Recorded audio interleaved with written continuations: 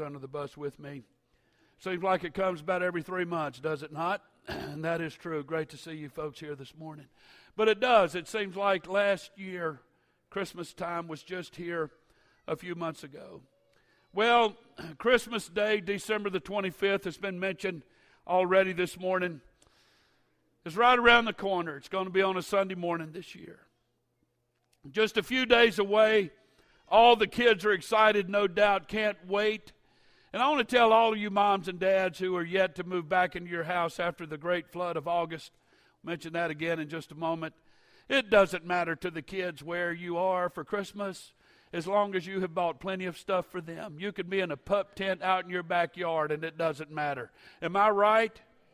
Amen. They don't need turkey and ham and all that. You just get them some presents and they're as happy as the proverbial lark. We used to have someone attend at our church years ago that thought that statement was happy as a lord. I don't know the relevance of either one of them, so anyway, we'll move on. But I'm sure there's parents here today that have been reminded of this fact, that Christmas time is right around the corner. You've been reminded of that many, many times by your children. And along with that, they have told you many times what they expect to be there for them when Christmas morning comes.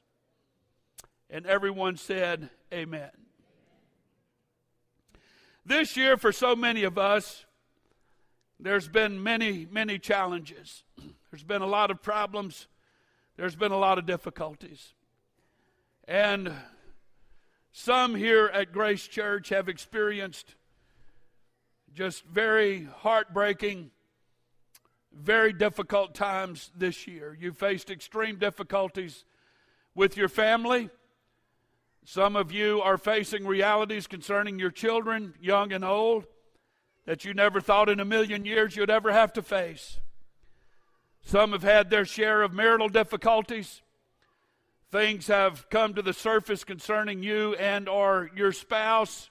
It's been a very traumatic year for a lot of folks here at Grace Church. Some have faced harsh financial difficulties, and some have even had to say goodbye to friends and loved ones as they've passed from this life to the next life. And then came August of this year, the flood of the century, and according to some, the flood of the millennium. For so many of you, your house is still in some state of disrepair. Some of you are worried about furniture and where you're going to get it, how you're going to afford it, where it's going to come from, and so on. And so I submit to you this morning, ready or not, it's Christmas time again. It's going to be up to all of us today as to what perspective or what kind of outlook we give the Christmas season. It's going to be up to all of us to determine what that outlook is going to be. But I want to encourage you here this morning to embrace the spirit of our worship team as they just presented our Christmas presentation. I don't want anyone here to forget that no matter what's going on in your life right now, Jesus can always be celebrated. And I want to say this to everyone in the house today. You may not have been spared of trial and trouble and heartache this year. You may not have had a whole lot of grace and mercy, it seems, concerning things that have happened. But I want to tell you this. You still have Jesus. I thought that would get a little more response. I learned a long time ago when it comes to hardship, when it comes to those curveballs that life can blindside us with, I've learned a long time ago, if I can find a prayer closet somewhere, it don't take very long for God to give me a new perspective and a new dimension. Hey, Joseph was betrayed by his brother, but God brought him out on top of all of that. Moses committed murder. David committed adultery. But God never left these people. He was always beside them. The 3 Hebrew boys was thrown into a fiery furnace. Daniel into a den of lions. But God came. And he never left them. He never forsook them. And neither will he forsake you here this morning. Somebody clap your hands and shout, yeah! I think think all of us as Christian people, we talk about the power of the Holy Ghost out of Acts chapter 1, verse 8. Well, it's time to manifest it. It's time to put it out in front. If we have the power of the Holy Ghost, we can square our shoulders and put our chin in the air and say, despite hell or high water this year, I'm still a child of God. God is still with me. He has not left me. He's not forsaken me. And come on, Christmas time, I'm ready. I'm ready to celebrate Jesus. I'm ready to celebrate the joy of the season. Life ain't over with yet, and God is still on the throne. Hallelujah. Praise God. I kind of hate this as a little 5-minute thing right now. I'm feeling a little preach here this morning. And I want to tell you, I'm preaching to me as much or more than anyone else here today. I need to be reminded of these things. So with everything in me, I want to suggest that we do everything we can to push aside all the problems, all the difficulties, and point our finger in the face of trial and difficulty, the despair caused by loved ones, and a house is still in an upheaval, and determine that we're going to accept the date that's coming up on the calendar. And we're going to celebrate Jesus this year like we never have. I want to tell you, the devil would like nothing more than for you to take the gloom and doom point of view and say, why me and why all these horrible things? He would like nothing more for you to do that. But the Holy Ghost on the inside of you is saying something different. It's saying, hey man, God is still on your side. And as the praise team just sang this morning, if God be for us, if God be for us, then who can be against us? Hey, it's Christmas time again, and I say let's celebrate.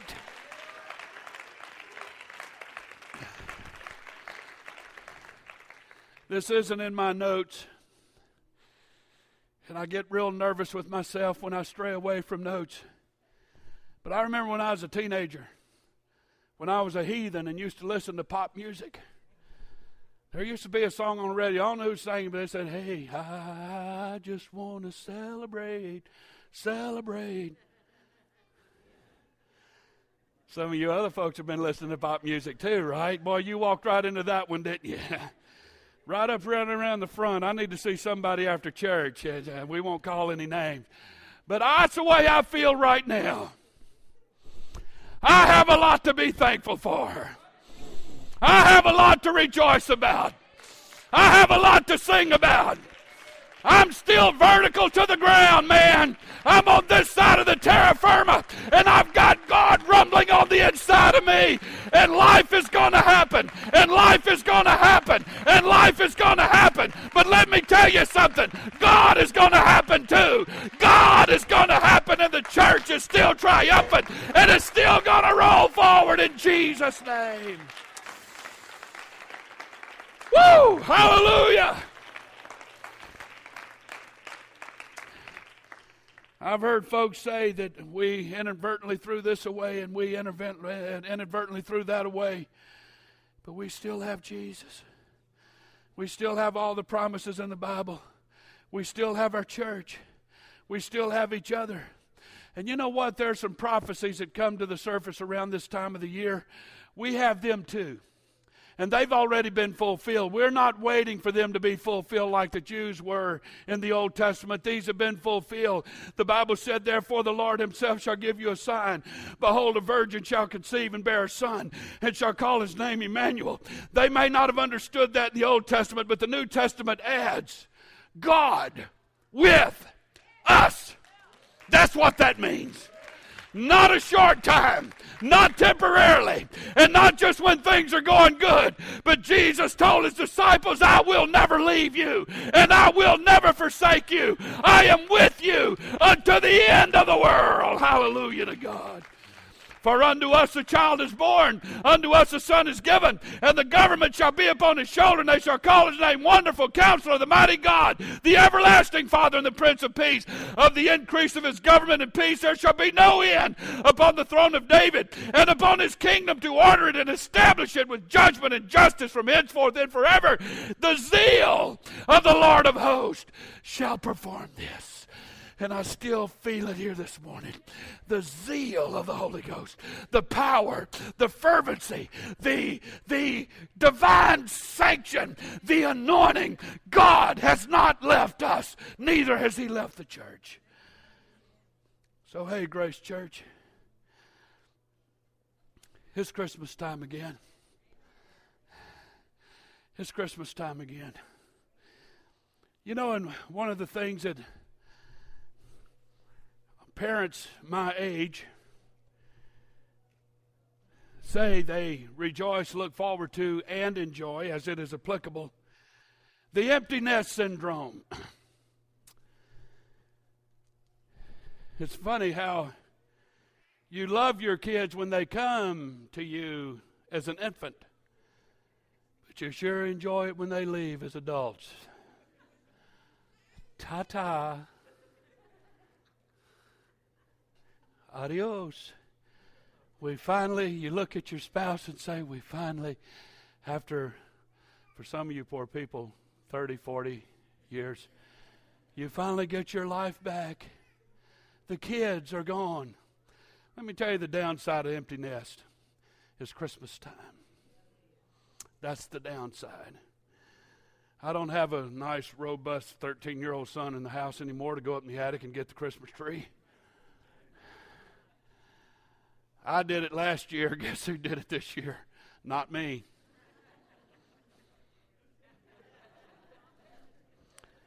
She's reminded me of that 2 or 3 times. I wasn't at home, okay? She could have waited till I got back, but she didn't. She knows how I feel about it anyway, so. But you miss the kids. I recently pulled out a home movie that we made, and I'm so brilliantly wise and what have you, and I amaze myself sometimes.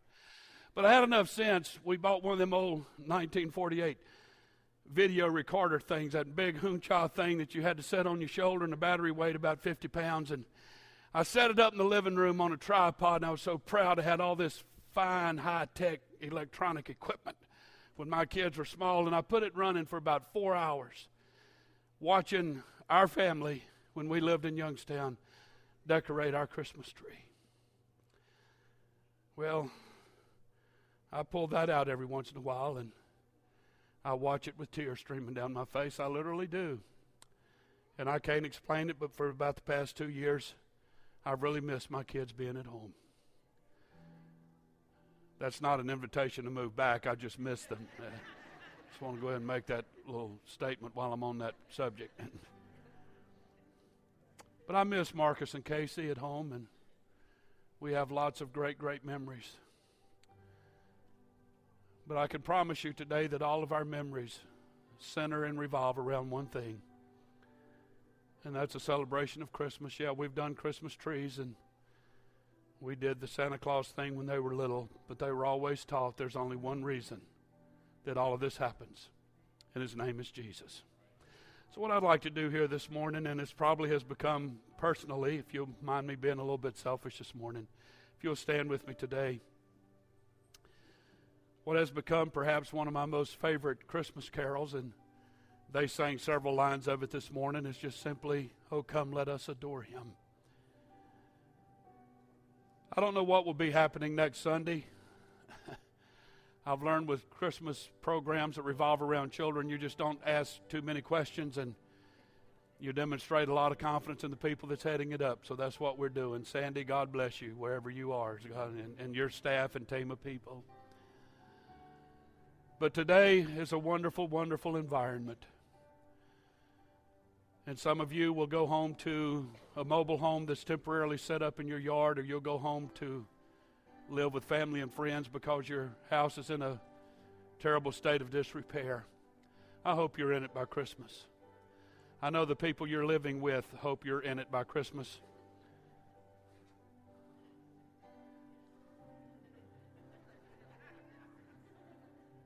For all of you folks that have people living with you, you can pay me later for that. But this time of year, and I think one of the things that makes Christmas so attractive and so appealing is it's just a phenomenal way to bring Jesus right into the middle of our hearts, our lives, our church, in our living rooms, in our family. I don't know about you, but I love my family. I hope you love yours. And sometimes we have crosswords and we bat things around and we don't agree on everything, but we're still a family. But I have another family here this morning, and that's Grace Church. And I love you folks more than you know. Sister Murphy and I love you people.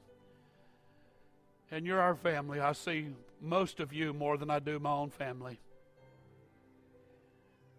So I want to invite you to come today with your family, everybody in the house, all of our guests. This isn't an altar service, but if you'll just come around the front, gather your family in with you. As much as possible, if your family's not here with you today, just stand close to a friend. If you don't have a friend, just stand by yourself. But gather in with your family. And let's bring Jesus right into the middle of our family, to the middle of our relationships.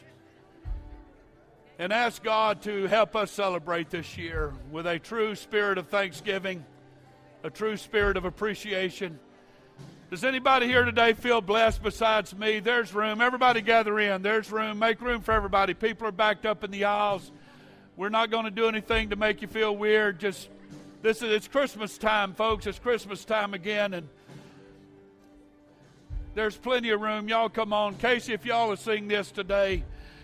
Let's adore Him with our family. Let's love each other today. Let's love Jesus, shall we? Y'all sing this morning. Let's give up some worship and praise to Jesus. Oh, come.